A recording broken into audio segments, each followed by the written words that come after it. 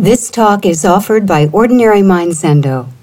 Ordinary Mind was founded by Barry Magid, Dharma heir of Charlotte Joko Beck, and is dedicated to her vision of a psychologically minded Zen practice adapted to the needs of American students practicing in the context of their everyday lives. Our public programs are made possible by donations from people like you. As many of you have seen, Ordinary Mind Zendo now has a presence on Facebook. And one of the curious byproducts of getting involved in that is I've found my way into a number of discussion groups, of which there seem to be an endless number on a variety of topics. Not quite sure how I gotten involved as I have, but there's, of course, a little Zen discussion group, but also one on analytic philosophy, another slightly more informal philosophy group called the Partially Examined Life, and one by some psychoanalysts, and one on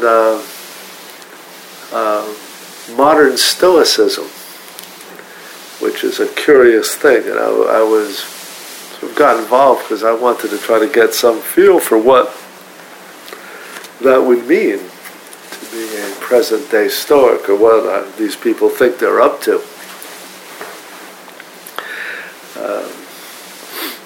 Some of you may have taken a look at book downstairs that I translated years back, The Life of Zeno, his biography by Diogenes Laertius. Zeno being the one of the early founders of Stoicism, rather than the formulator of the paradoxes that people usually think of when they hear the name Zeno. In any case,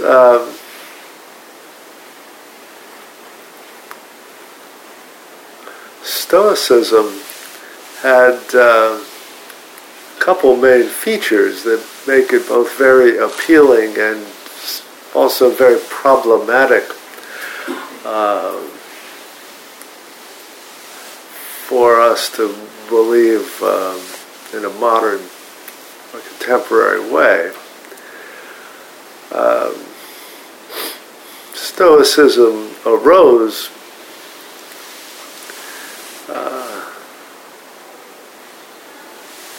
really at the end of the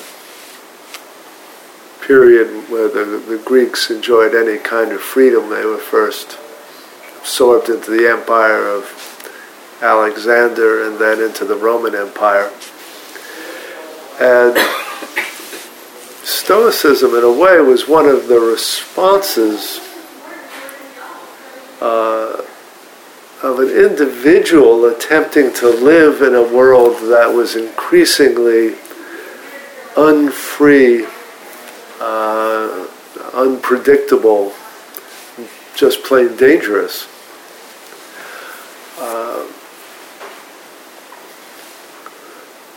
And the Stoics developed a doctrine that basically said we should not seek our happiness through the control of any external reality, any external forms of comfort or satisfaction, because these were always going to be subject to what other people or what chance could do to us. And that the goal of philosophy was somehow to find and establish true freedom. And for the Stoics, that freedom could only be inner freedom. That the world was demarcated into inner and outer. And that the wise man realized that he could not have any control over the outer, but instead needed to be master of the inner. And in general, philosophers in those periods were people who trained themselves in asceticism and self-control. And it was sort of one sign of a philosopher is that he was the one who voluntarily wore the thinnest cloak in the dead of winter. Someone who did not try to protect himself from the elements, did not seek out the comforts and safety that ordinary people did, but allowed himself to be toughened or impervious to the outer.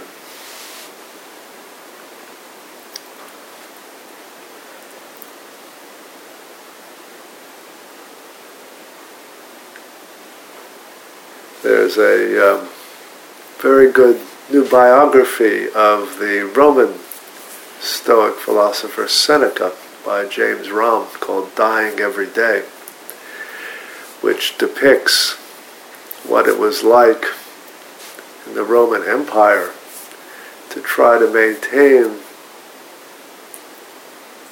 some sense of inner integrity while being in the part of an imperial court. Seneca allowed himself to become the tutor of Nero, perhaps fancying himself to be the role that Aristotle had for Alexander the Great. You can imagine this did not end happily.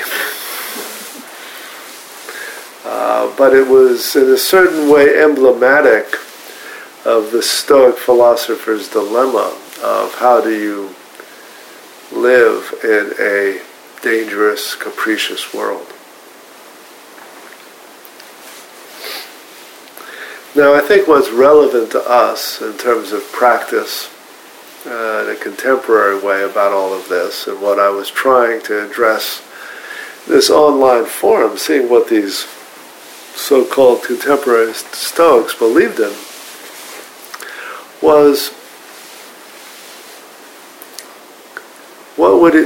how do we continue to maintain the notion that the inner, as opposed to the outer, is an area in which we have freedom and control in an era that is, we could, basically say post-Freudian.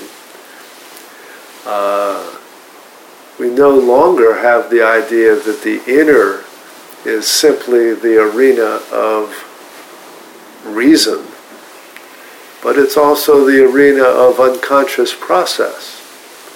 And our contemporary point of view, regardless of, what orientation you have philosophically or analytically, is that we generally have a very different sense of the mind, not being defined by simply being rational, but by being subject to multiple forces, whether we think of them as unconscious motivations or biological drives or hormonal vicissitudes, but whatever causes it, whatever is going on in our inner life, is hardly an area of where we would now think we have absolute control.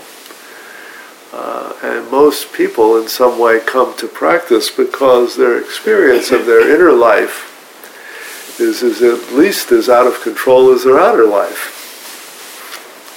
And so the question is, what is the function of practice there? Is practice going to be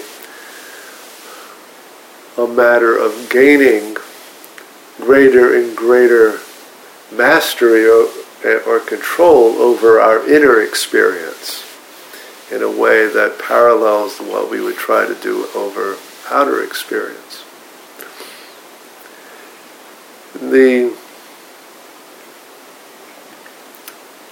contemporary Stoics, as far as I can tell, are trying to do something that employs techniques of a mindfulness-like nature as training in inner self-control.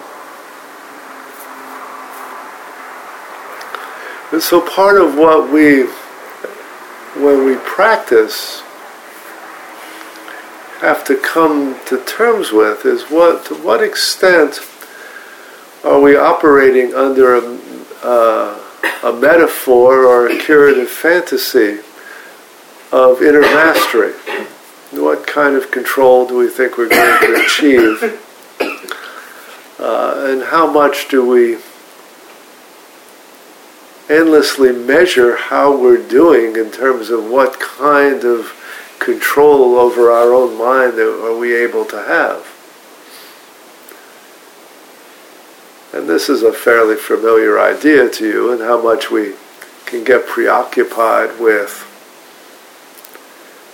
clarity or equanimity or any kind of state whatsoever that we think we're here to maximize and to hold on to as long or tightly as possible, and call that practice.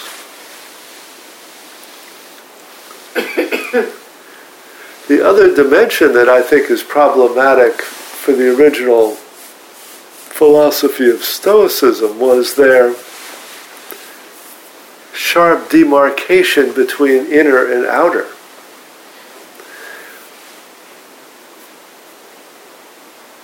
Our inner world was private and ours alone. But that idea itself seems increasingly untenable. And we're inclined now, philosophically, psychologically, and in terms of Buddhist practice as well, is to see that there is no clear line between inner and outer, that the inner is constantly shaped by the outer, that there is no boundary between self and world, that these interpenetrate and mutually define one another. And that's a strain, a modern philosophical thought that you find in Hegel and Wittgenstein and psychoanalysis and intersubjectivity, as well as Buddhism, that everything about our inner experience only arises in some kind of relational context. Psychoanalyst D.W. Winnicott famously said, there's no such thing as a baby. There's no separate possibility of babies without mothers, a separate private individual that in any way comes into being or is defined in any way other than relationally.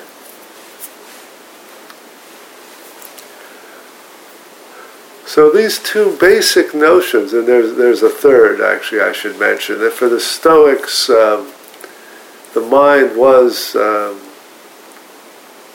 predominantly defined by reason and this capacity to make inner choices, and that the inner reason of the mind was in some sense identical with or connected to the logos, the reason of the universe, that we lived in a rationally determined universe, and that the organization of the world and the organization of the mind were in some sense analogous or continuous. There was something that was, you could say, proto-scientific about that, as opposed to thinking that the world was governed by the capriciousness of individual gods. They had a kind of rational, mechanistic picture of how the world functioned. But again, their emphasis was on natural law and